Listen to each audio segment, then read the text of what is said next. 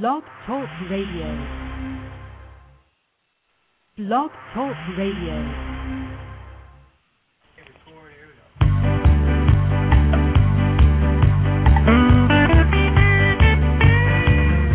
I'm going to a city that's set on a hill. Its ruler and maker is the Lord God above. Oh, I'm going to a city and it's set on a hill. And someday I'll be in heaven and there'll be no sorrow there. Hello, everyone. God bless you. Welcome to the Prophetic News Radio broadcast on Blog Talk Radio. And this is Susan Puzio, and we are going to be having a special guest today, Phil Armstrong from the Prophecy Zone on Blog Talk Radio. So stay tuned. We'll be bringing Phil on in a few minutes. I also want to let you know that we are here every Saturday at 1 p.m. Eastern Standard Time on the Prophetic News Radio broadcast, Blog Talk Radio. Also on Monday, we are here on the Prophecy Zone Radio Network at 2 p.m. Eastern Standard Time on Blog Talk Radio.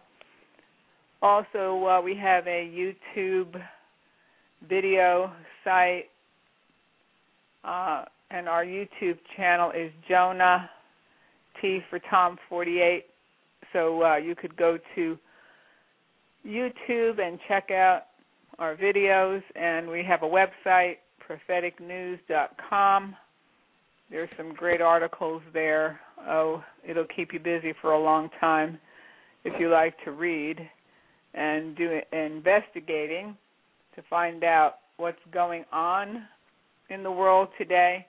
And I know I get so many things that I look at on Facebook and on the Drudge Report, different news stories, things that people post. And this week, somebody had posted a video from a guy who calls himself a pastor. I don't know. I have to use that term loosely where this man is concerned. But anyway, he has a church in, I guess it's South Carolina, and he actually has the nerve to insult people that come there on Sunday. They come there to listen to the pastor insulting them. Oh, dear. He actually told the people that some people were complaining because they didn't like the music. Well, some of the music is weird in some of the churches, very weird. They're supposed to be worshiping God, but it sounds sometimes like you're at a punk rock concert and the music's so loud that you have to cover your ears. So anyway, he said that some people get up and they're walking around during the service and they have to go in the back maybe to get away from the noise. And he told the people, and excuse me, I'll spell out the word, I won't even say it. He told the people that S-U-C-K, this is how he's talking to the congregation, S-U-C-K if you don't like the music. Oh. Well, I'll tell you what, if I was sitting in that congregation, I think that everybody at that point should have got up from their seat, grabbed their kids, their coats, their hats, their gloves, whatever, their pocketbooks, and ran, hit the door running. I mean, come on, give me a break. There's something wrong with this guy. And there's something wrong with those people that are sitting there in that congregation that they would actually listen to somebody talking to them like that. Here, I've got his name. His name is Perry Noble. Yep. Perry Noble. So we will make Perry Noble the Pimp of the Week. We are giving him the coveted Pimp of the Week award for insulting his congregation. And then he also uses the word, this is a Sunday morning sermon, he also uses the word C-R-A-P during a Sunday morning sermon. Well, I think if you're preaching a sermon in a church, you shouldn't use that word. You should try to use nice words. But anyway, then there was a pastor, Robert Morris, a pastor of the Gateway Church, and I think that church is in Texas. Anyway, Robert Morris tells people that he is going to give them, if they will tithe for 1 year to Gateway Church, and if they don't get any breakthroughs or anything like that in their finances, that he will give them a money-back guarantee. Now, that sounds like a good deal, doesn't it? Since, well, in the first place, we can't bribe God. Will a man bribe God? No. So, but Robert is telling the people that they'll be cursed if they don't give their 10%. And now, just imagine that. I can't imagine it for 1 minute. And, I mean, in all reality, and any clear-thinking Christian individual, that you can imagine that God Almighty himself or any parent would curse their child because they didn't give them 10% of their income. That's just ridiculous, utterly ridiculous. So those are the two I found interesting items in the news today as far as so-called pastors are concerned. There was also another pastor, I use the term loosely there too, I think he's in Jacksonville. And anyway, his Sunday morning sermon, which I wouldn't even call it a sermon, his Sunday morning Broadway production was, he's about a 60-year-old man and quite overweight, actually. And they put stripper music on. They're actually playing stripper music on a Sunday morning, and this is the pastor's so-called sermon. And then he starts doing a striptease, taking his coat off and dancing up on the platform. I don't know. I'm amazed. I'm just amazed every day at the things that I'm seeing in what they call church. Oh, dear. I mean, you're better off staying home and talking to your dog than going over and being a part of this such foolishness. What they like to think or say in the name of Jesus. But I'm going to bring on my guest, Phil Armstrong, and I also want you to know that this is a live call-in show, and we have the chat room open.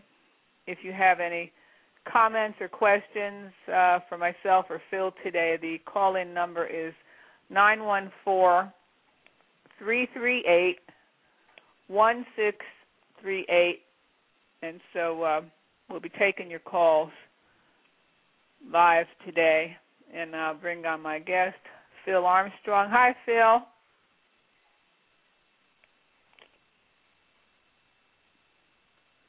Bringing on my guest. Hi, Phil.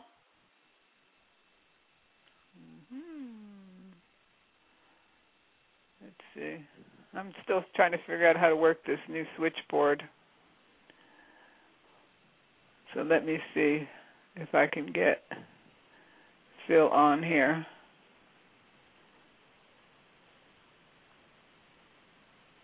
Hi, Phil.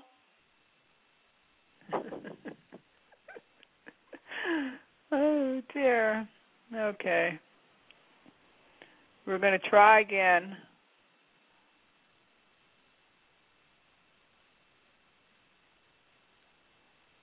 Hi, Phil.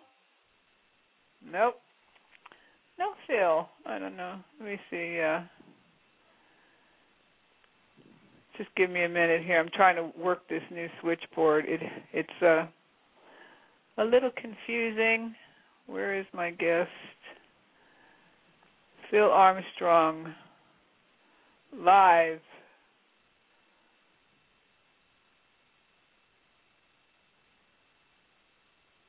Phil, if you're on, just say hi, because I can't get, for some reason it's not bringing him up. So let me see if I can get this switchboard to work, and we'll be bringing Phil on. But it doesn't seem to be working. I have no clue why.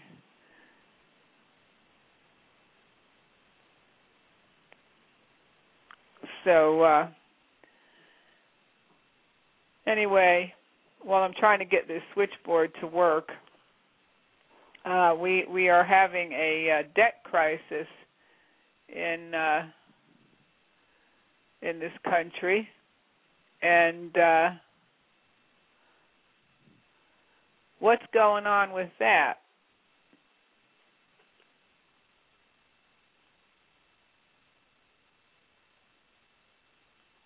What is going on with the debt crisis? What do you think that's going to mean to the financial markets in this country? I don't know. Anyway, I'm still trying to get Phil up here. I don't know what's happening with the switchboard, but it doesn't want to bring him up. Phil, if you're listening, maybe you should hang up and try to call in again. For some reason, it doesn't want to bring you up. Hi, Phil. Hey, Susan. Oh, there he is. Okay. We finally got this. I had a mic hooked up to the computer, and and it wasn't working. Yeah. I think it's a couple of switches on the mic. Yeah, that happens. Yeah. Okay, good. I'm glad you're here, because I was thinking, what is wrong with this switchboard? Yeah. But anyway, I'm glad you're on, and we also do have a caller on the line. So we'll be getting to the caller. Just hold on for a few minutes, caller, and we'll be taking your call. It looks like the 209 area code. So we'll be taking your call in about 2 minutes. Phil, I wanted to ask you, what would you like to discuss today? What is on your heart? Well, it's a busy world. There's a lot of things going on. It seems to be converging. A lot of things seem to be converging. On.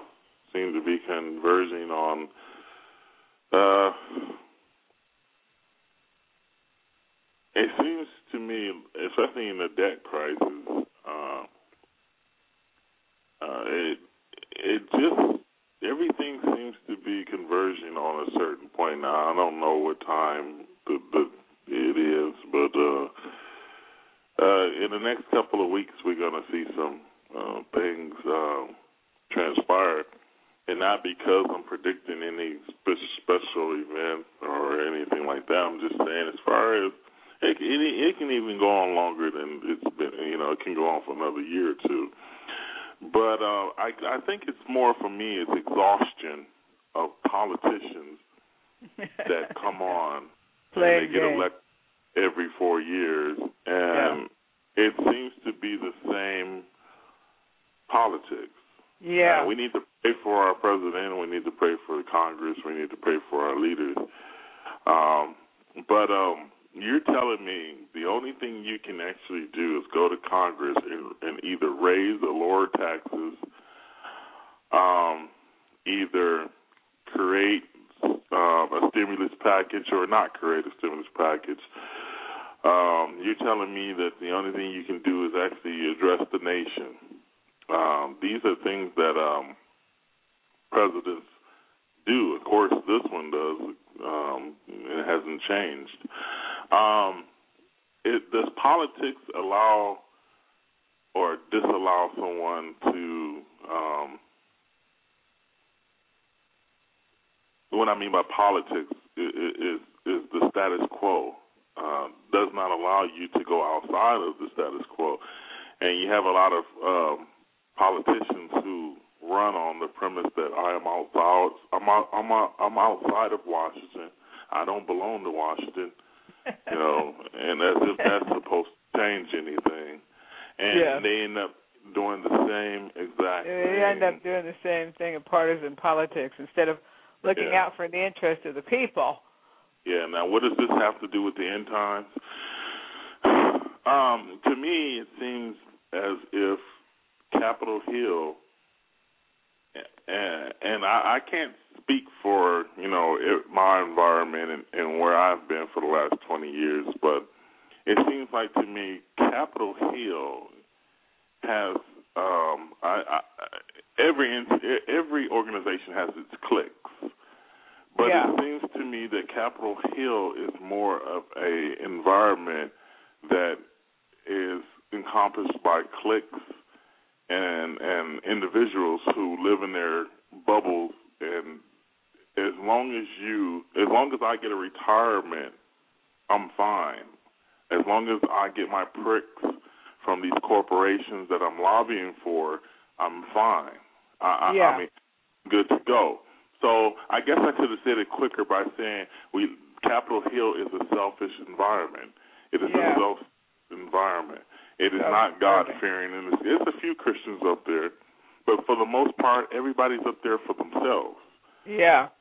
And if that's the case, and then, and of course I believe in secret societies. I mean, people say, well, you believe in conspiracies. You're a conspiracy freak. Well, to kill Jesus, it was a conspiracy. Yeah. So for me to believe that there is a conspiracy is not the conspiracy. For me to believe that there's a conspiracy, probably true. I can there's a lot going on that we can't see. I mean, obviously, because it's a show, and there's some great actors in the production. Yeah. And there's a lot of acting going on, and not too much being accomplished. But anyway, let's take this caller, Phil, and see what the caller has to say. Hopefully I can get this caller on. I want to make sure it's not me, because I might have not hung up yet. Is that you from 209? I don't think so. It should be. Hello, caller? Yes. Yes, hi. You have a question or a comment? I love live radio. It reminds me of live television from the 50s.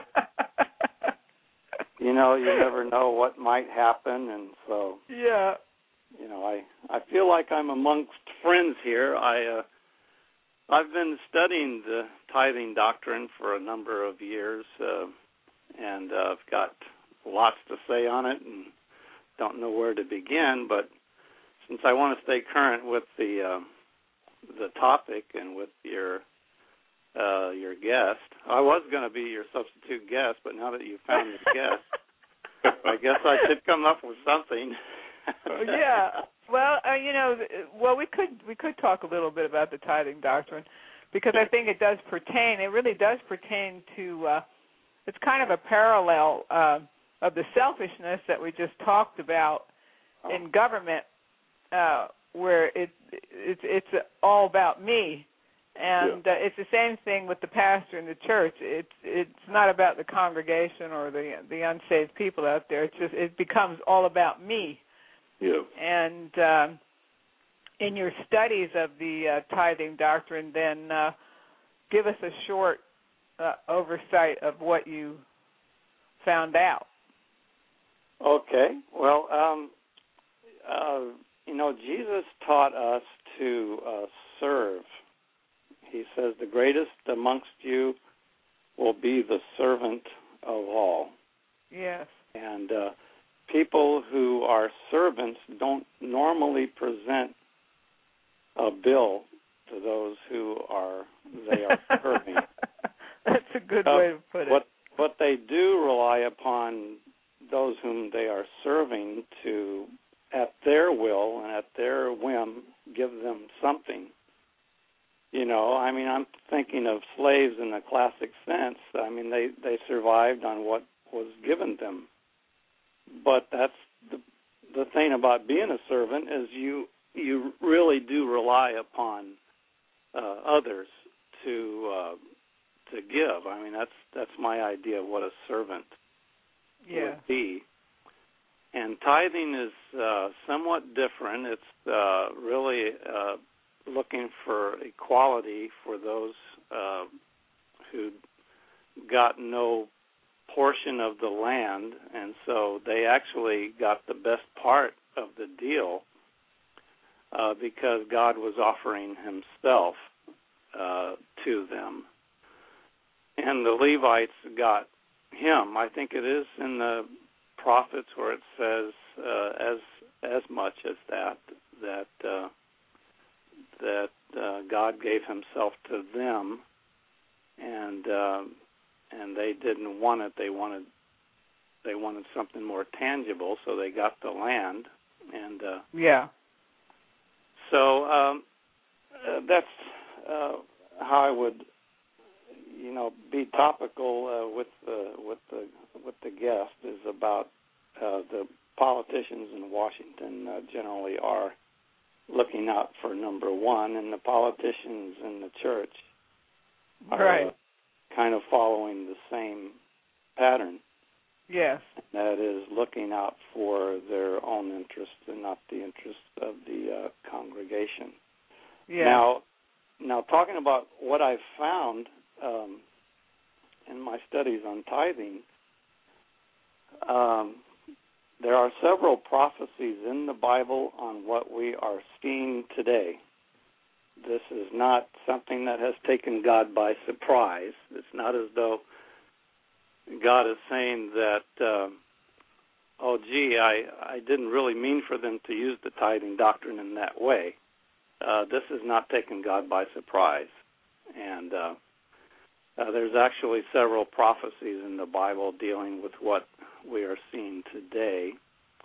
And I would say really to find out about what's going on, you would look to Paul the Apostle, who warned us of wolves. Yes. And if you look up the Old Testament, it's in the prophet Ezekiel that tells us about what wolves are after. And the number one thing that wolves are after is money. Yes. So if these wolves are to be found in the church and they're after money, my question is to the wolves is what do you feel about tithing? And a wolf would not answer, well, I feel that was abrogated by the New Testament and is no longer applicable today. A wolf's position on tithing would be absolutely, you better give it or else. Yeah, or else. That would be their position. Yes. And there's a companion verse to this. Another thing about wolves is that they advocate violence.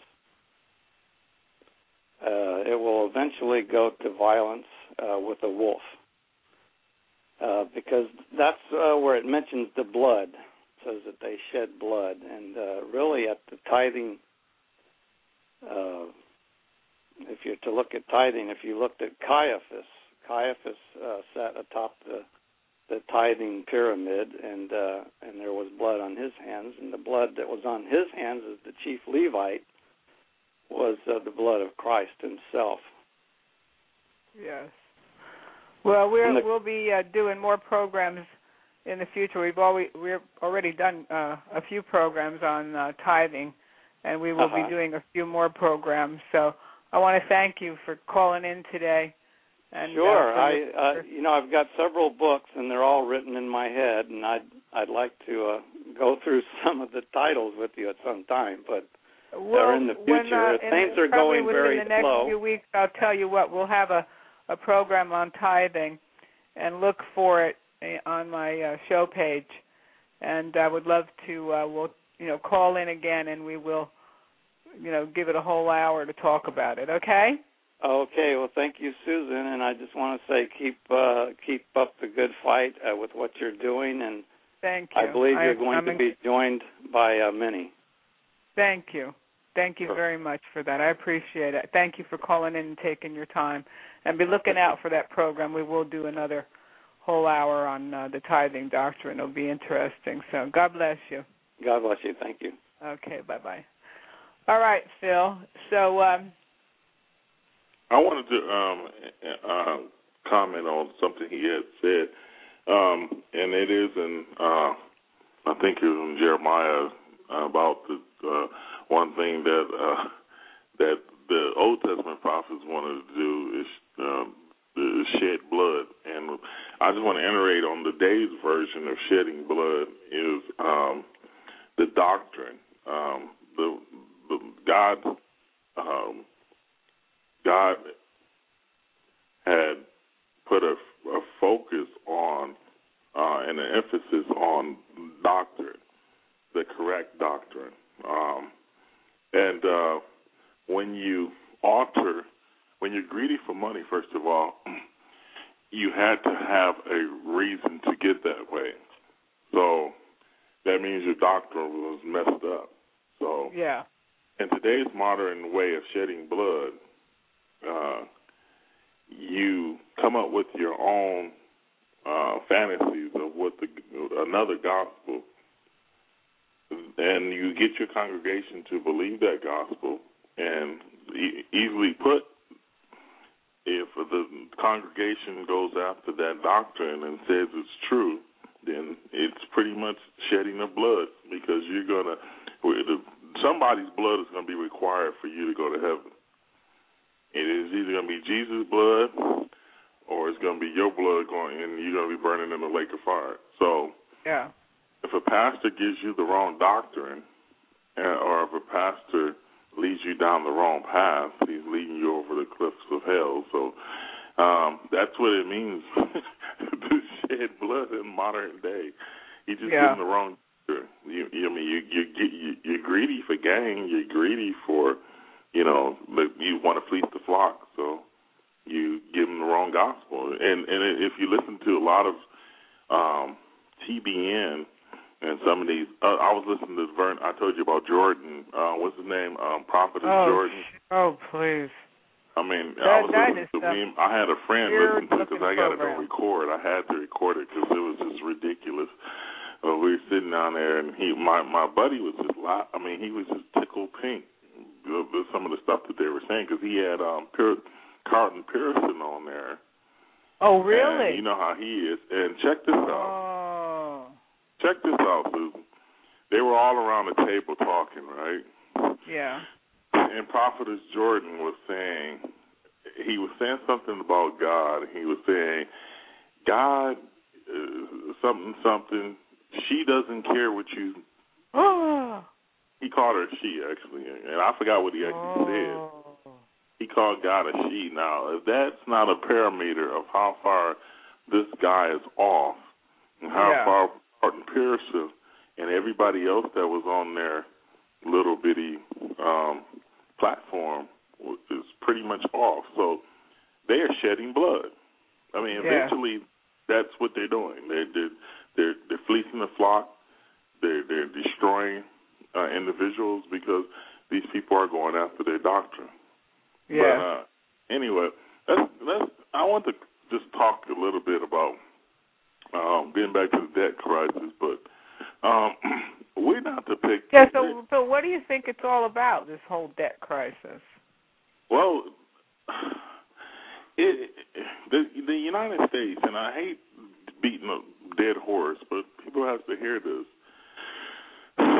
Unfortunately, we kill more babies than the Old Testament can even come close to. We sell more pornography. We look at more pornography. Look at our sitcoms. Our sitcoms. The Bible says that the eye is the floodgate of life. Yeah. I mean, whatever coming in your eye, and whatever you're seeing and taking in, that's what you are.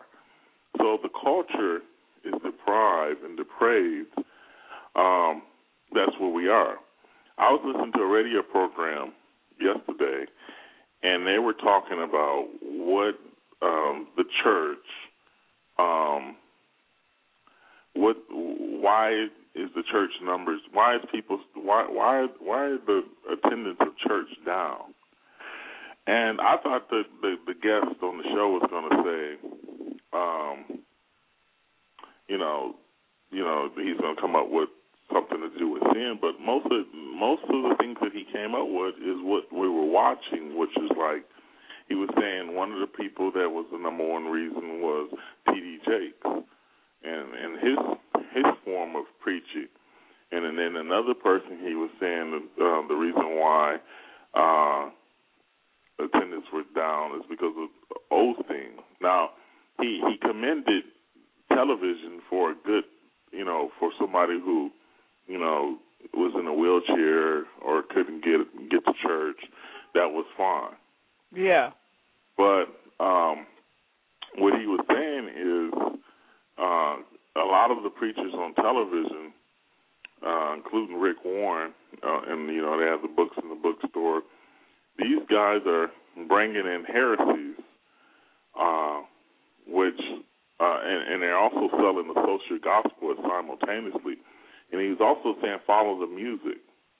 When you start having music in your church that involves rock and rap and all these things,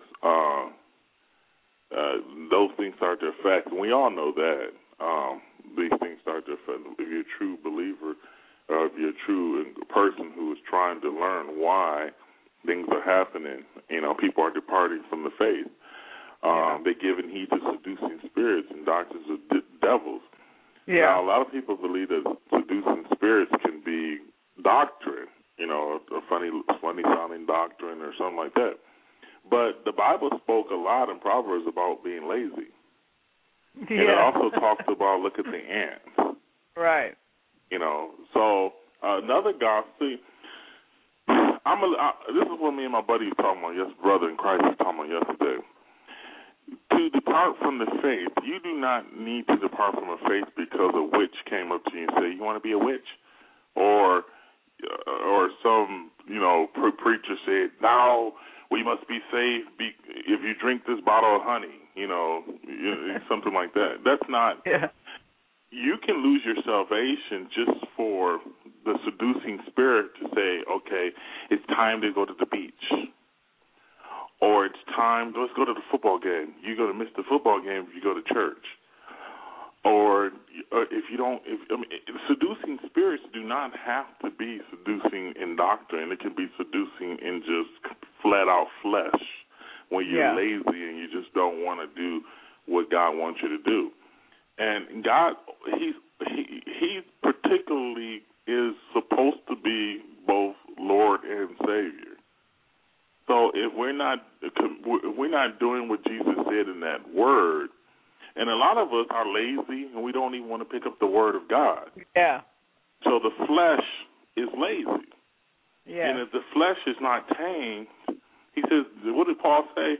He says, I bring my body under subjection.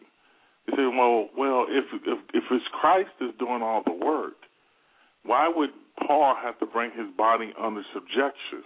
It's because we are to be submitted to God, and he's bringing his body under subjection to the submission of God. Uh-huh. So if we stand, what did the Bible say about a horse? It said, don't be like the horse who has to be, tamed. You want to be submissive to God. So that's what Paul said, I bring my body under subjection. So getting back to the laziness of the church, you have to see, what these preachers have done is that they have taken heaven and hell and isolated the two. Let's talk about heaven, that's fine, but hell does not exist. They have isolated those two. So they have also isolated what we should think about God, the person of God. So if they can do that and get us to think that God is this or that or some weak person, or even, like I said earlier, she or a female, or if they can break your that's why they keep you. That's why the demons want to keep you. That's why the devil wants to keep you away from the Bible, because it's truth, and the truth will set you free. So if you start reading the Bible, Susan, you're going to be aware of how you're supposed to walk and talk and act, and then you're going to do the right thing. So what the show I was listening to yesterday was saying was that these pastors that are on the rise today, or already risen today, or whatever, they are leading their flock astray by bringing in heresies, the doctrines that does not exist. In Galatians chapter 1, it says if someone preaches another doctrine, they are accursed. Yeah. So the end time, I mean, it's a lot of things, Susan. Also, there are people who are very much interested in Bible prophecy, and for anybody listening to my show, The Prophecy Zone, I'm going to tell you, do not fall in love with prophecy. Fall in love with Jesus first, and then you can fall in love with prophecy. But what God does is, in Matthew 25, he talks about 10 virgins. Five had oil, 5 didn't. There's a preparational state. There's a preparation that we have to enter into. It should be a life thing. It should always be. You should always be ready. You should always be close to the Lord. You should always be walking. But we know how life is. We got distractions. But we need to have a alertness that Christ can come back at any moment. That way we would not fall into these traps, because we would obey what God said in 1 Timothy chapter 4. When he says he warned us about these seducing spirits and doctrines of demons. We would be prepared. We would be on the watch. We would be looking. We would be making sure. We would be preparing ourselves. See, there's a big movement to say that there is no rapture of the church. And I'm pretty sure I'm going to get a response from the chat room without even looking at the screen. There is no rapture of the church. Without a rapture, there is no imminency and there's no sustained preparation. Because if you see the Antichrist rise up, and if you see the false prophet calling fire from the sky, and you see the mark of the beast, and you see all these things, you're going to eventually know the day and hour, at least close to it, because the tribulation period would have ran out of 7 years. So there is no preparation. But getting to the people, see, and then people look at the people who believe in the rapture as the wrong ones, the ones who are looking for escape mechanism. If my house was burning up, Susan, I would want to get out of my house. I don't want to stay in and show somebody how brave I am.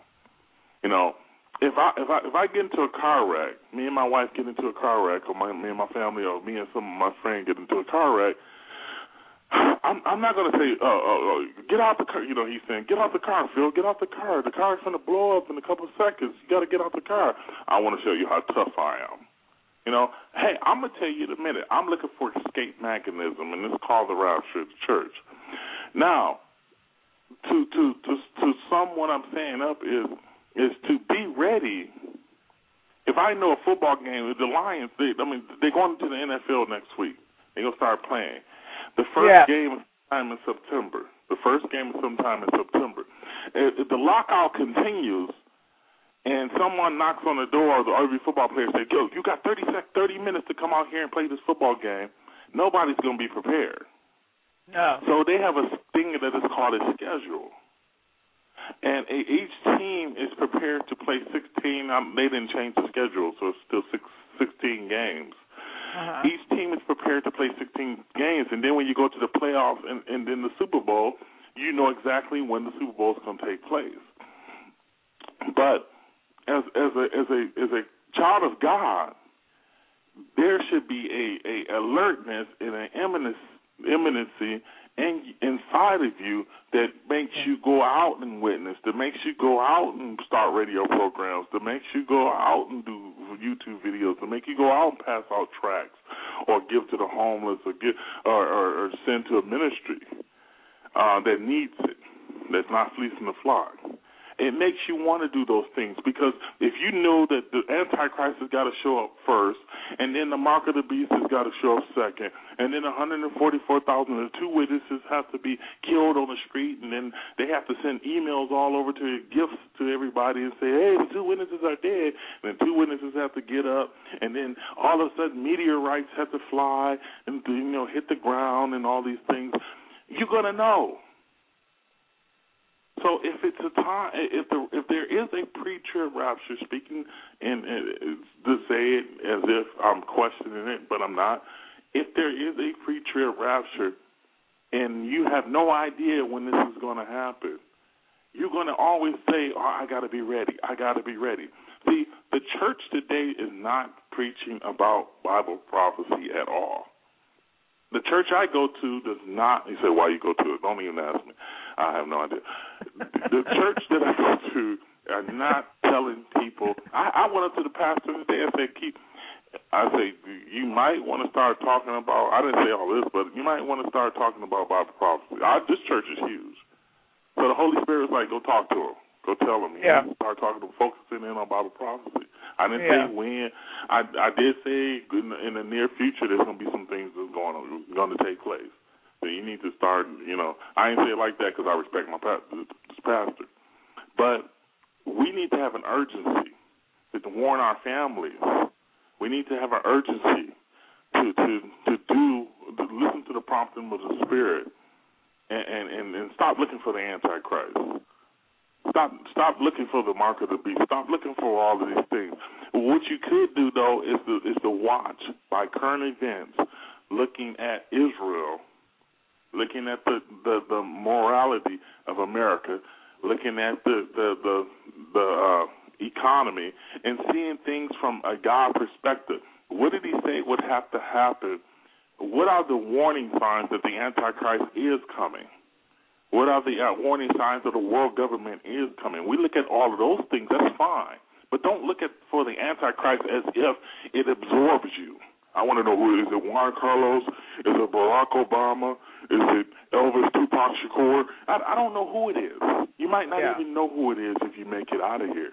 But I guarantee you, if there is a rapture, you're going to find out who it is, because if you keep looking for the Antichrist, he might leave you behind. So, but let me sort of say a few more things as far as what's going on. Now, with all of that being said, kind of put that to the side, I'm going to say some strange stuff that's going to make people like, what are you talking about? There's a comet headed this way, and Chris Week did a show on it called Planet X. Yeah. There is a comet headed this way and is scheduled to enter our stratosphere on August 3rd, so it will be seen by the telescopes. Sometime in September, it will be seen by the naked eye. Okay. This thing they don't know the size of it. Some people are saying it's 3 moons. Some people are saying it's 3 planet Earths. But this thing is supposed to be a comet. Now, it's headed for our solar system, and it's going to be here, and it's going to be visible to the naked eye sometime in the middle of September. Now, look at this date, September 11, 2011. It's going to be doing something. Now, you can go check all this stuff out that I'm saying. You can go to NASA website, or you can just put in the satellite. The comet is called Elanine. Now, stay with me here. The Bible says in Luke 21 that there should be signs in the sun, moon, and the stars on earth, distress of the nation with perplexity, the seas roaring. I'm not reading, I'm just saying it verbatim. The seas roaring. The seas and the waves are roaring. Okay, this is hurricane season also. Now, what they're saying that could have happened, and I think it did because I already went on to a computer program module online and seen the alignments of these planets, is on March 11, 2011, was a Japanese earthquake. I think that's the date, 2015. But anyway, the thing lined up. And what happened is the comet lined up with Earth and I think Mars or Mercury, and the earthquake happened. So imagine if this thing moves like 20, it's supposed to be at its closest in October 16, 21 million miles from the Earth. But in the middle of September, it's going to be like the same distance from the moon. So if this thing is big as they say it is, and it caused that much havoc, it caused that much problems being that far away because it was not in our solar system at the time of the Japanese earthquake. And this thing is dating way back to September when an astronomer, and it's just like Deep Impact. Anybody out there, go look at Deep Impact. Deep Impact is some stuff. Well, anyway, Deep Impact is the same thing. You got a black president. I mean, it's creepy. But anyway, here's the parallel with the Bible. The Bible says that there's going to come a time when God himself should send the world a strong delusion that they'll believe the lie. Yeah. And I'm not choosing any days. I'm not picking a day. I'm just trying to tell you, this is my belief. Just because it's my belief don't mean I'm picking a day. Rosh Hashanah, the Feast of Trumpets, is the next feast. Now, Jesus fulfilled 4 feasts when he first got here. Passover, unleavened bread, first fruit, and Pentecost. Pentecost ended the church. Began the church. And 2,000 years later, the Feast of Trumpets were in the church age. So that's why Paul said in Corinthians chapter 15, I think it's 1 Corinthians or 2 Corinthians chapter 15, it says, for we should not all seek, so we should be changed in a moment, in the twinkling of an eye, at the last trump, where the dead in Christ shall be raised incorruptible. That's what it's talking about, the Feast of Trumpets. It says, no man know the day and the hour. Yeah, you don't. That's what the festival is called, the festival that no man knows the day and hour. It's a 2-day event. You don't know the day and hour, but you know when he's at the door. So if it's a 2-day event, my mom, right now, it's 10:47. And here in Spokane, Washington, where you at, Susan? It's 1:40. It's what is it? Right. 1:08. Yeah. So now tonight at 9:00, it's going to be another day for Susan. No one knows the day and hour. If I was to say I knew the day and hour, I would be selfish because my day and hour is not the same as somebody in Israel's day and hour.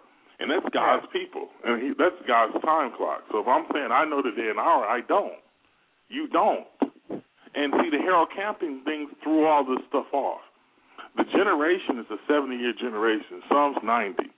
If you read Psalms 90, he says 70. He says 61, or 60, which is 20, 20, 20, which is 60, and one more, which is 70. So he's saying a 70-year generation, and if you live to be healthy enough, you will make it for another. So, 1948, and I'm not picking a day, please. 1948 to 2018 is 70 years. He says the generation will not pass. Now, think about this. He rode on a donkey in Jerusalem the same time the prophets said, the exact day. He was born, there was a star in the sky. The wise men saw the sky, the star, and they followed it. How did they know that? Because there's coming a time, just in the near future, when people will say, if you read, I think it's Zephaniah chapter 2, And I'll read that. I'll read that for you. This show went kind of quick when I started running my mouth. I turned around, looked at the clock, and said, "Oh shoot, I didn't know it was that late." But anyway, I'm gonna read this Zephaniah. Okay, it's interesting. I just saw Zephaniah. Well, anyway, it's a good piece of scripture because it sort of points to a preacher rapture. Zephaniah. I'm sorry, that was Zephaniah. I'm on Zechariah. I got to figure out which way to go. Oh, here it is. Okay. It says in Zephaniah chapter 2, it says, "Gather yourselves together, ye gather together, O nation not desire." Now, that's the Gentiles, nation not desire.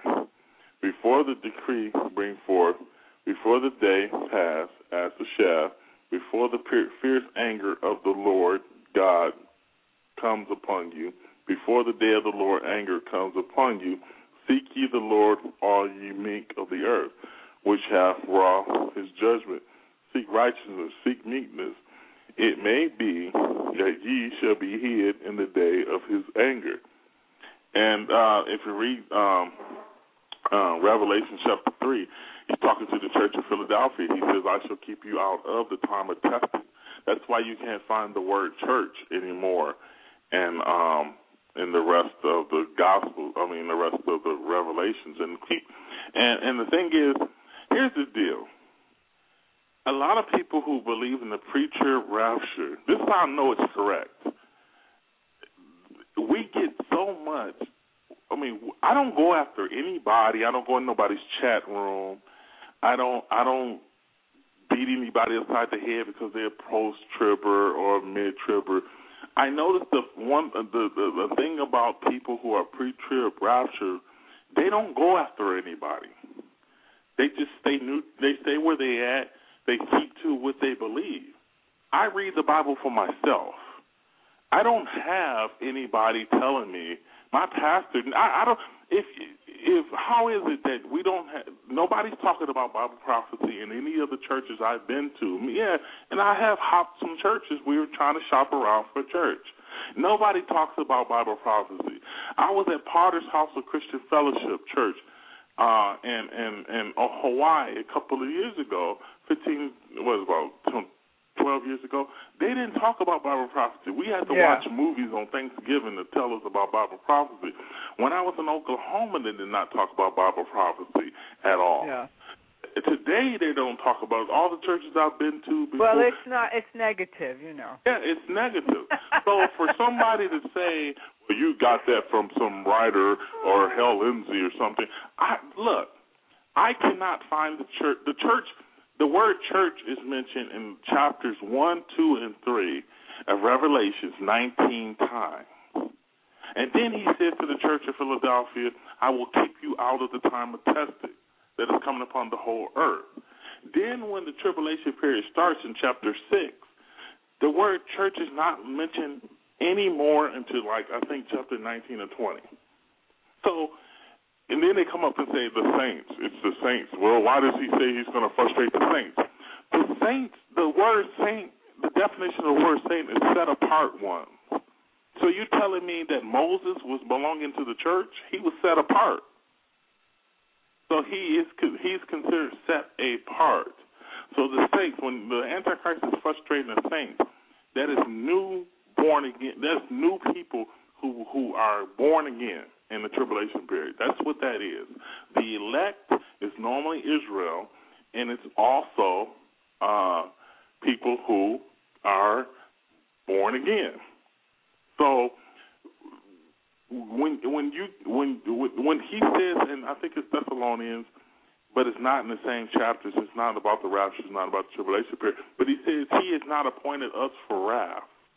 What wrath is he talking about? He's not talking about hell, because hell is individual punishment. He says he has not appointed us to wrath. That's a corporate punishment. That means that that means it's on the earth. That means us. Now, individuals are appointed for hell. The human beings countries are judged here on earth. But the result of being a part of a country that is in disobedience to God is an individual punishment to hell.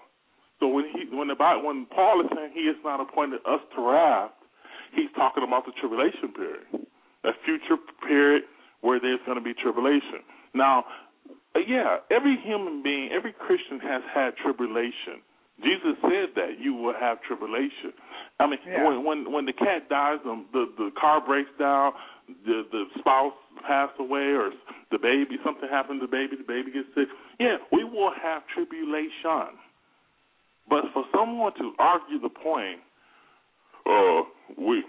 he said we were going to have tribulation, so that's the tribulation. I mean, like, for instance, Hank Henneround, or whatever. I always say his name wrong. I don't know why. This guy speaks in terms. He's cool. He's all right, but he uses vocabulary I do not use.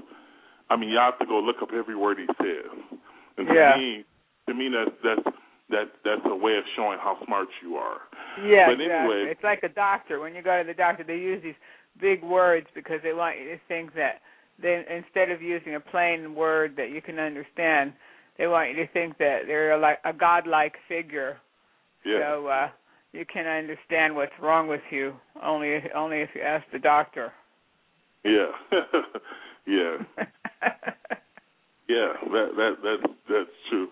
Well, I'm glad to come on your show. You caught me at the right time because I'm in a position right now of doing a lot of soul searching as far as the end times and my environment that I'm around. But there's a lot going on. I mean, I think it would be interesting to see what's going to happen with this whole debt crisis. I'm sure they'll resolve it because it's a political issue and there's elections coming up, so they'll think of something. I don't know when the whole house of cards is going to collapse, but I'm thinking that September can be an interesting time that we live in. I'm not making any predictions, but the more and more I look at the Middle East, it seems like we are headed for something. And also, when we do these shows, I'm not here for myself. I'm not here to impress anybody. I'm not here to be liked. I just that's my nature. I'm not gonna ridicule anybody or say anything on purpose, But I noticed that there's a lot of division among Blog Talk Radio Christians. To me, I really don't bother anybody. I don't go if I go into your chat room. My purpose is not to be negative. I'm not talking about everybody, all the hosts out there. My belief is that the Bible talks about unity, edifying of the saints. There's specific people who come on to people's chat rooms and they just come to cause division, and they don't think God is watching. I was listening to the brother, Now the End Begins, Jeffrey, and his guest. I'll make this real quick because I was just looking at the time. But they were getting harassed by this person. For some reason, Blog Talk wouldn't let them erase the treads. And I think somebody from Blog Talk was messing around with them, honestly. But the treads were just disgusting. Yeah. But when Christians come on and just always divisive, I can name some people right now. A couple of them in the chat room where, or at least one of them, where they're always negative. And I'm like, why are you even in the chat room?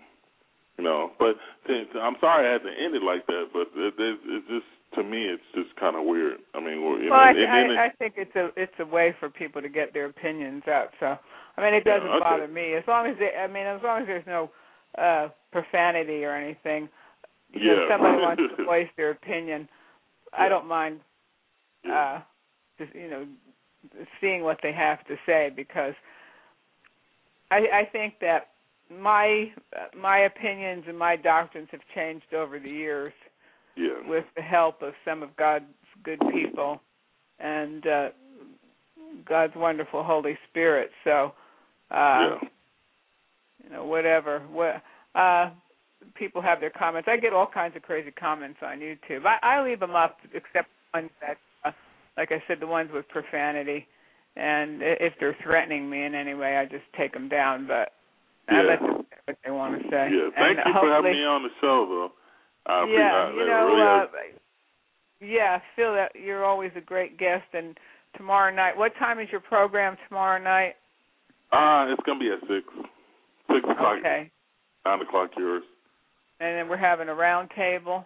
Are you having something like that? No, not necessarily. I'm just going to have a few guests. Okay. So tomorrow night at 6 o'clock, that's Pacific time.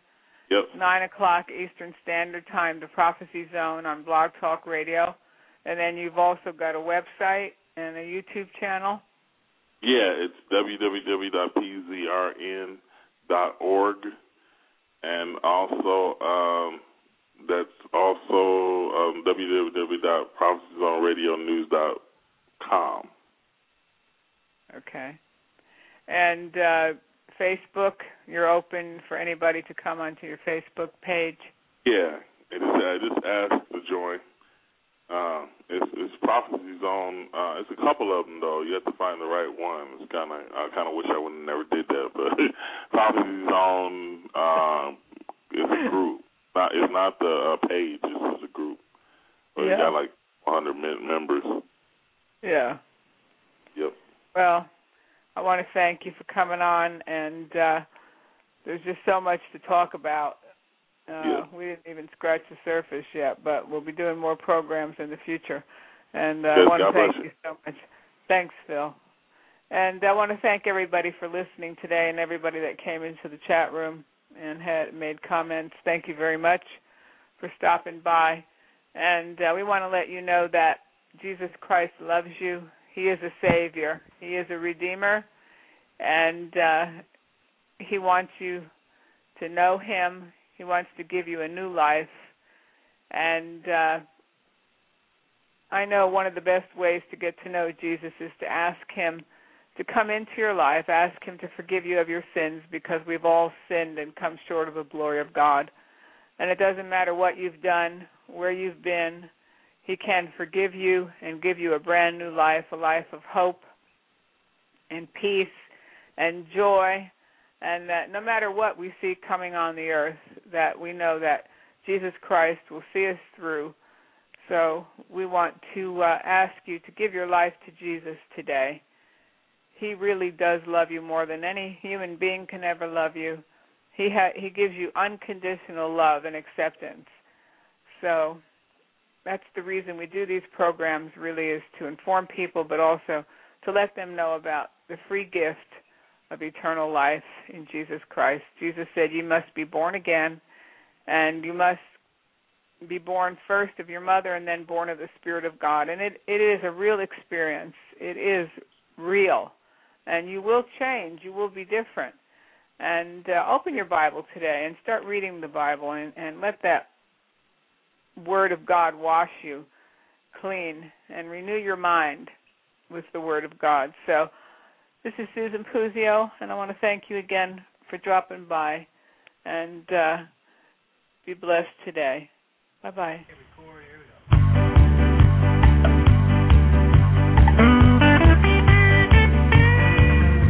I'm going to a city that's set on a hill. Its ruler and maker is the Lord God above. Oh, I'm going to a city, and it's set on a hill.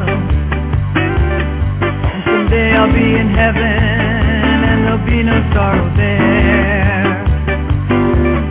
Oh, I'm going to a city, it lies four square. The gates are made of jasper, and I'll see Jesus there. I'm going to a city, and it's set on a hill. And someday I'll be in heaven, and there'll be no sorrow there.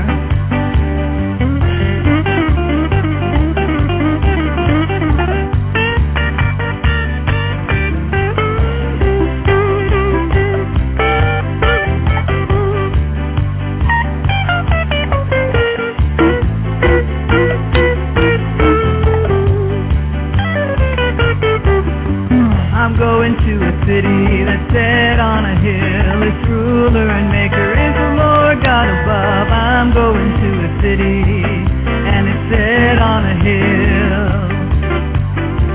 And someday I'll be in heaven, and there'll be no sorrow there. I'm going to a city, it lies four square. The gates are made of jasper, and I'll see Jesus there. I'm going to a city, and it's set on a hill. And someday I'll be in heaven, and there'll be no sorrow there. And someday I'll be in heaven, and there'll be no sorrow there.